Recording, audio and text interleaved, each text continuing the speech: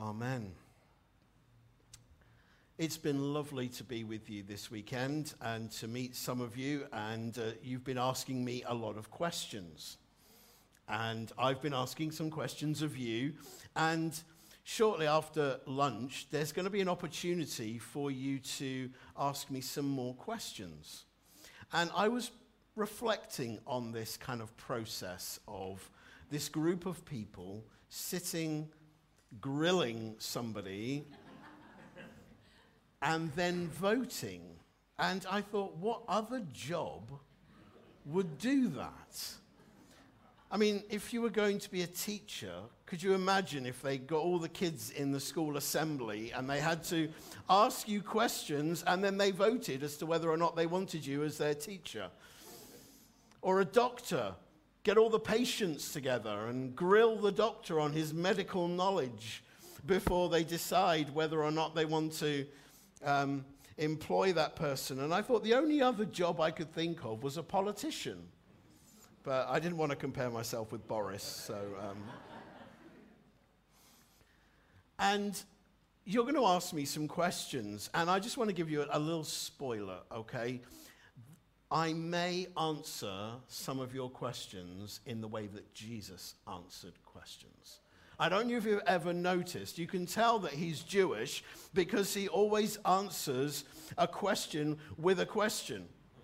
And so people will come to him and they'll say, what do you think about this, Jesus? And he says, well, what do you think? What does the Word of God say? And so be prepared if I do that, because I sometimes will. You know, I get asked questions all the time, not just here, I mean all the time.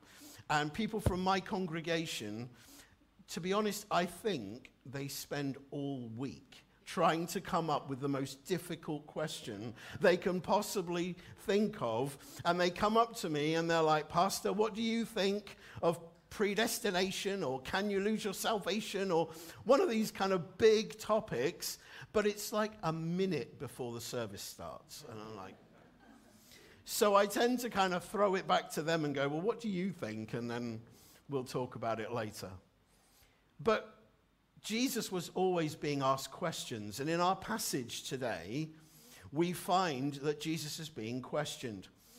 Just to give you a bit of context, because it's one of my pet hates, really, is when people take scripture out of context and they pluck a verse out. You would never do that, would you? Just pluck a verse out and go, ooh, we like this verse. I like the context. I like the background. And so if we're in Matthew chapter 22, then the context would, what's the chapter before? Well, we would say chapter 21, wouldn't we? But of course, you know that the chapter divisions weren't added till later, right? You know they didn't come till like the 15th, 16th century. You know that, yes, so not in the original. So Jesus didn't, in chapter 21, he didn't ride into Jerusalem on a donkey, you know that story, and all the cloaks are being thrown in front, and he didn't get to the temple and go, hey guys, we're going to take a break, because that's the end of chapter 21, and in the morning we'll come back and do chapter 22. That's not the way it worked, okay? But they were added later for teaching purposes, so that I could say, turn to Matthew 22. So Jesus has come into Jerusalem, and we know that story. And then for 4 days, he is in Jerusalem, and he's being questioned. And some of the religious leaders are coming to him to ask him questions. And we pick up our story. Here we go. It says, when the crowd heard how he taught, they were astonished. They'd never heard anybody like this before. That just completely blew their mind. And that it says that the Pharisees heard that he had silenced the Sadducees. Now, some of you are reading this going, really, who are these guys? You're familiar with the Pharisees and the Sadducees? You know the difference between them?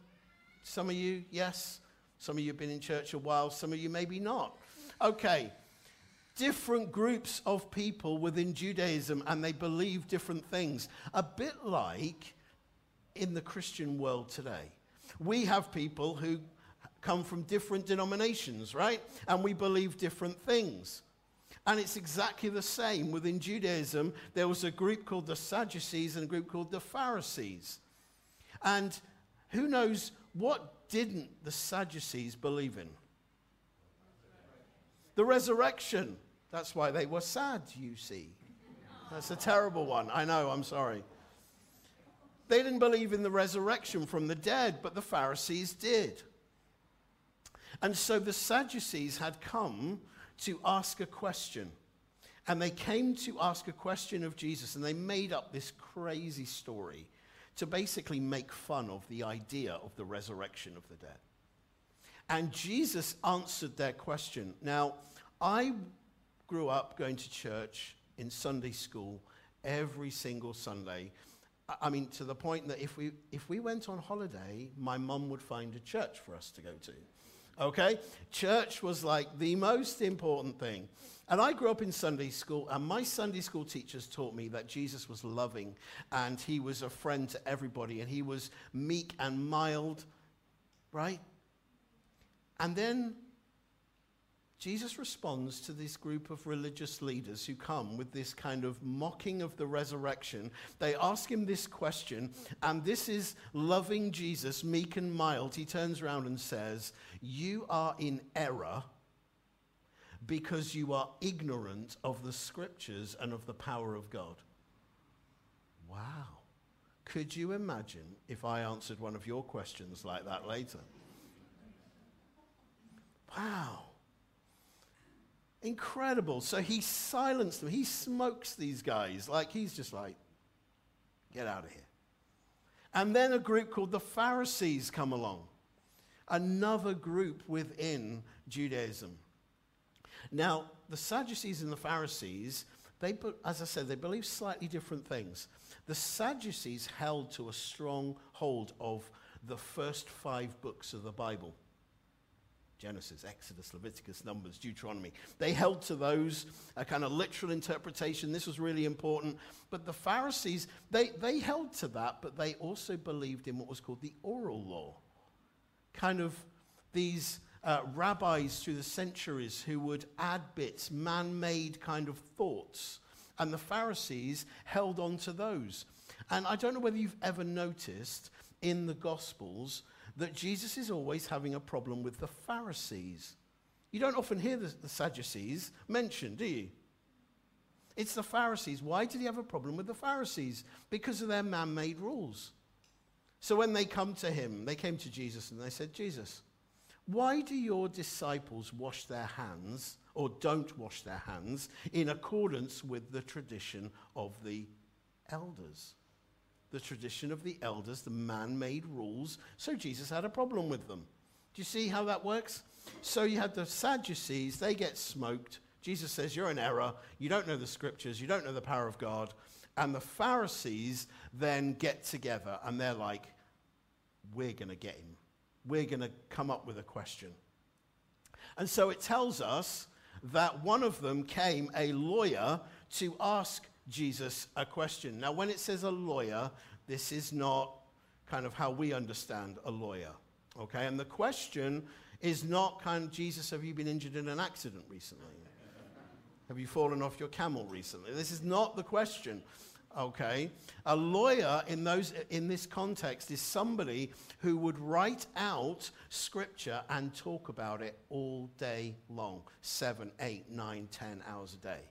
And he would just talk about scripture and the law and then the oral law. And so this was his kind of top subject. And he comes with a question. And he says this, "Rabbi," because Jesus was a rabbi, "Rabbi, which of the commandments in the law is the most important?" And I wonder how you might answer that question if someone asked you in the high street tomorrow. Which is the most important commandment in the law? What would you say? I wonder, because some of you might go, "Well, what do you mean commandments? What's the law?" Interesting, right? How might we respond? For me, the law, I prefer the Hebrew, which is the word Torah. which actually means instruction and guidance and teaching, which we find in the Old Testament, God's ways, his guide for life. And so the question is, from this expert in the Torah, asking Jesus, which is the most important? And of course, Jesus responds, doesn't he, with those famous words, you are to love the Lord your God with all your heart, soul, and mind. We know those words, don't we? Do we know where they're from? He's quoting Scripture. Deuteronomy chapter 6. He's quoting the Shema, if you know that, the watchword of Israel. He's the confession of faith. Hear, O Israel, the Lord our God, the Lord is one. You shall love the Lord your God with all your heart, soul, and strength. And if you know that passage, Jesus is quoting this. And he says this is the most important. And you know, when I think of my own life and I think of ministry, the most important thing for me is my love for God. That is the motivation for everything else that I do. And I think it should be the motivation and foundation for a church. That it's built out of our love for God, and that we try as much as we can to love God with every part of our being. And I know it's hard, and we don't always do it, but that doesn't mean we shouldn't try. So he says, love God with everything that you have. And then he says, and the second is like it, love your neighbor as yourself. And now he's quoting from Leviticus. And I know some of you think that sounds like some medical ailment. Oh, I've got a Leviticus. It's a book in the Bible. Okay, Leviticus 19:18. He's quoting first from Deuteronomy, then why is he quoting from the law? It's interesting, isn't it? But he's quoting from this. And he says, in essence, love God and love other people. And I think that's the call upon our lives, upon the call of any church. Those are the foundation. Love God and love other people. And it's really interesting because when we reflect upon, say for example, the Ten Commandments. You familiar with the Ten Commandments? If you want to sound really clever the next time you're at a dinner party, say, I was reading the Decalogue the other day. Theologians always give them fancy names, don't they? The Decalogue. The Ten Commandments, we're familiar with them? Okay. Sometimes it's interesting when I go to preach at places and I ask people, okay, well, let's name them, shall we? That always gets a bit fun. I'm sure you guys are on the ball. Do you know what the first one is? Oh, you didn't expect a test. You shall have no other gods before me. You remember that? Yeah, and you should not have make an idol. That was the second one. You shall not take the Lord's name in vain. You know that one? When I was growing up, okay, I was always taught that meant you can't say OMG. Right? That was what I was told. You can't say. But actually, when I began to explore it a little more, and when I began to look into the Hebrew, I actually saw that I think it means something, not just that, it means something different as well. Can I tell you? The word name in Hebrew means renown or reputation or fame. And so I think God is saying, don't disrespect my name, my reputation in the way that you live. Because you are my representatives here on earth. And therefore, in the way that you act, don't disrespect me. Does that make sense? It gives it a slightly different understanding to what it's saying. So we have no other gods before me. Don't have an image like an idol. Don't disrespect or misuse my reputation, and keep the Sabbath. The first four, they're related to how I love God, how you love God. The next six are related to how we love other people. Do not murder. Do not steal. Do not commit adultery. Do not lie. You know those? Yeah? Do not covet. There's one more. Honor your father and mother. That's a good one, isn't it?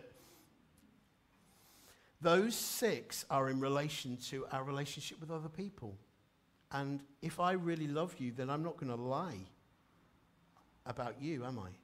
If I love you, I'm not going to steal from you. Do you see how that works? So actually, even in the 10 Commandments, they're split into love God and love other people. And amazingly, the Apostle Paul picks this up in Romans 13. If you know this incredible letter, the book of Romans, Paul outlines the gospel theologically in the first section, okay, up to the beginning of chapter 12. And then the rest of the book, he gives it practically, ethically. How does this work out in our lives? And he says, don't owe anyone anything. He's just been talking about making sure you pay your taxes. That's an interesting one, isn't it? And so he's saying, look, if you owe taxes, make sure you pay them. And he says, don't owe anyone anything except to love one another, because he says, loving one another has fulfilled the law, has, I term it, filled full of meaning, God's ways. Love fills full of meaning, God's ways. And he goes on to say, the commandments. It's interesting, he quotes the 10 Commandments here in Romans 13. And he says, look, do not, where it says you shall not steal, you shall not do all those other things. And whatever other command it says is summed up in loving your neighbor as yourself. Because love is the fullness of God's ways. It's brilliant, isn't it? So 1,400 years before Jesus, you had Moses getting these words. Then you had Jesus. Now you got the Apostle Paul. And so for me, this is how we as churches should be functioning. That we might love like Jesus. Because I want to love like Jesus, don't you? But it's hard, isn't it? It's hard sometimes. I don't know, in my experience, and you may agree or disagree, but in my experience, I always find it easier to love God than it is to sometimes love other people. Especially those people who wind me up and annoy me and frustrate me. I'm sure there's nobody like that in this church. That rubs you up the wrong way or frustrates you. It's hard, isn't it? It's easy to go, oh, I love God. Oh, yes, I love God. But then you've got to love that person who you don't get on with. And that's a real challenge, isn't it? And so for me, I want to love like Jesus because I'm so impressed with him. He's my role model. And when you think about the people that he came in contact with, think about the woman at the well. Do you remember that story? Think about how he interacted with her. She'd been married 5 times, and the person that she was now living with wasn't her husband. And Jesus could have kind of just gone on the offensive, couldn't he? And just said, you know what? You're out of order. And I love the way Jesus is just like, can I have a drink? It's just incredible how he has this conversation with her built around love. And she ends up being one of the first preachers, doesn't she? She runs back to the town and she's like, wow, there's this great guy. Or what about that vertically challenged guy called Zacchaeus? Do you remember him? I mean, they hated tax collectors, didn't they? Yeah, why? Did you know why they hated tax collectors? Anybody? They took more than they should, that's right. But they're living in the first century in Israel, they were under oppression. The Romans were oppressing them. Okay? And so these Jewish guys who were tax collectors would be taking money from their own people to give to Rome, and they'd be taking some extra. So they'd have these lavish lifestyles. And the people hated them. So much so, in the Bible, they have their own bracket. It says the sinners and tax collectors. They're that hated, they have their own little section. And there is this guy Zacchaeus, and he's up a tree because he wants to see Jesus. And Jesus appears on the scene. And what does he do? Does he shout at him? Does he have a go at him about being dishonest? Well, actually, no, he says, Zacchaeus, I'm coming to your house for tea. It's incredible, isn't it? And at the end of this meal that they have, and we don't know what else was said, we don't know what Jesus said to him, but at the end of this meal, Zacchaeus says, you know, I'm going to pay back everything that I've owned and more besides. And what does Jesus say? Salvation has come to this house. It's amazing the people that he met. One of my favorite stories, and I don't have time to go into it, otherwise we won't get any time for lunch, the woman caught in adultery. I love that story, and there is so much packed into it. It's an incredible story of that woman. You know the story, some of you don't you? This woman gets caught in the act. I mean, how do these pious, holy, religious leaders find her in the act? Were they watching? Guessing their thoughts probably weren't particularly pure while they were doing that. They catch her in the act. They drag her through the streets of Jerusalem. They throw her at the feet of Jesus, and they say, she deserves to die. What do you say? I mean, the question is, where's the man, right? I mean, that's the question. Why only the woman? I mean, according to the Old Testament, it was supposed to be both, right? So we know it's a trap. We know they're just trying to get him. They're trying to get Jesus. And Jesus brilliantly disperses the crowd. Absolutely amazing. You without sin, cast the first stone. And then he turns to this woman and he says, does no one condemn you? Neither do I. It's incredible how Jesus operated in love. He operated in 100% grace and 100% truth. And one of the challenges, I think, for us is how do we do that? How do we operate in that way? I try to do that in pastoral situations. I try to do that in my own life in terms of grace and truth. We need both. We can't have just all one or all the other. I mean, for example, when Jesus said, does no one condemn you, neither do I, to stop at that point, I don't think would be right. Because that would be all grace but no truth. But then to have a go at her and go, well, you need to sort your life out, and you're this, and you're that, and you're the other, and you shouldn't be doing this, that's all the other side. Do you see what I'm saying? So we need a combination of both, and Jesus operated with both. And I always try as much as I can to live my life in that way. And so he says to this lady, does no one condemn you? And I can imagine her looking around, and I imagine she's got tears in her eyes because she knows she's going to die. How would you feel if you knew you were about to have rocks thrown at your head and there was no way out?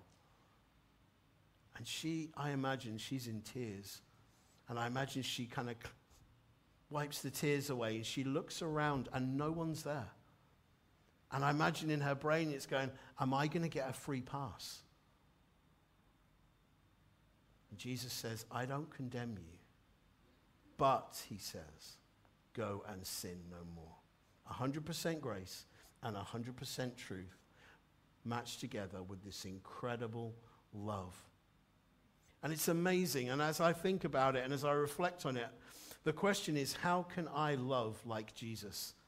How can I and we love one another? And as I finish, I just want to tell you a story of what this looks like or might look like. And I heard the story of a pastor, and he lived in Argentina. And he was preparing his sermon that week, and as he's preparing it, it was going to be on the subject of love. So he'd got it all theologically correct. He was there on Saturday night getting himself ready, and he felt the Lord say to him, I don't want you to preach that message. And if any of you have done any preaching, it can be quite disconcerting when you've put on all this prep and then suddenly God says, I want you to do something else. And so he's wrestling with this, and he says, I'm going to go to sleep, I'm going to sleep on it. Wakes up in Sunday morning, and he could not shake the idea that he wasn't supposed to preach his message. And so he goes to church, and he's there in the worship time before the sermon, and God's going, don't do it. Don't preach that message. And he's like, but God, I've put all this effort in. He finally gets to the time for the sermon, and he stands up and he opens his Bible and he says, the text today is love one another. He closes his Bible and he sits down. And there's a silence around the church. People are like, is that it? Is that it? Is that the sermon? And then after about 5 minutes, he stands up again and he opens his Bible. He says, the text today is love one another. He closes his Bible and he sits down. And there are people in the congregation, they're like, he's finally lost it. Mad. The worship leader's like, shall we sing another song? And he's like, no, it's fine. After another 5 minutes of just sitting there in silence, he stands up, he opens his Bible, he says, the text today is love one another. He closes his Bible and he sits down. And finally, somebody gets out of their chair, they walk across the room, they go up to somebody and they say, how can I show you love today? And gradually, people began to get out of their seats and began to move around the church and talk to people and say, how can I show you love? How can I show you acceptance? The pastor told the story that morning there were 11 people in the congregation that were unemployed. And all 11 went home with a job that day. For the next 6 months, every Sunday morning, the pastor would stand up, he would open his Bible, he would say, the text today is love one another. He would close his Bible and he would sit down. And the church would go to work, getting out of their seats. How can I help you? What do you need? How can I love you? Now, during that time, there were some people who weren't happy. And they came to the pastor and they said, look, we're not paying you to just stand up there and say, love one another. We're paying you to preach the gospel. And he said, I am. And they left the church. 6 months later, the pastor stood up and he said to the church, we have a new text today. And there was a ripple of applause around the church. And the pastor opened his Bible and he said, the text today is love your neighbor as yourself. And he closed his Bible and he sat down. And it took a moment before a lady on the front row stood up and she turned and walked down the aisle and out through the door, closely followed by more and more until everybody had left the building. And they all went home. And when they got home, they went next door and they knocked on their neighbor's door and they said, how can we show you love today? We're from the local church. What can we do to help you?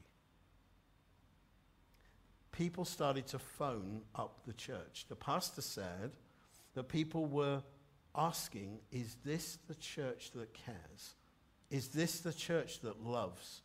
He says, it was the single most effective form of evangelism he's ever seen, when a church was mobilized to love God and to love one another. And for me, that is the foundation of any church, that we fall in love with God more and more, and that we love each other, and that explodes into our community. And so how do we do that? How do we fall more in love with Jesus? Well, there are a variety of ways. I'm sure you know some of those in terms of word and spending time in prayer. But for me, we have to fix our eyes on Jesus. The more I fix my eyes on him, the more I fall in love with him. And the more I fall in love with him, the more I'm going to want to serve him and do all those things. I want to tell people about him, and I want to help, and I want to do, it just comes naturally, doesn't it? Yeah, if you're in love with somebody, if you've got a husband, a wife, a partner, If you're in love with them, you want to do stuff for them, right? You don't always need to have your arm twisted, do you? The idea that you want to do it for them. We want to do things for Jesus because we love him. And so for me, it's about fixing our eyes on him. And as I finish, that wonderful passage in Hebrews, you'll know, about fixing our eyes on Jesus, the author and perfecter of our faith, who for the joy set before him endured the cross, scorning its shame. Consider him who endured such suffering, so that we do not grow weary or lose heart. Friends, for me, love is the answer as we fix our eyes on him. I'm going to ask the musicians if they'll come back. And we're going to sing that beautiful song that has those words, turn your eyes upon Jesus. Look full in his wonderful face, and the things of earth will grow strangely dim in the light of his glory and grace.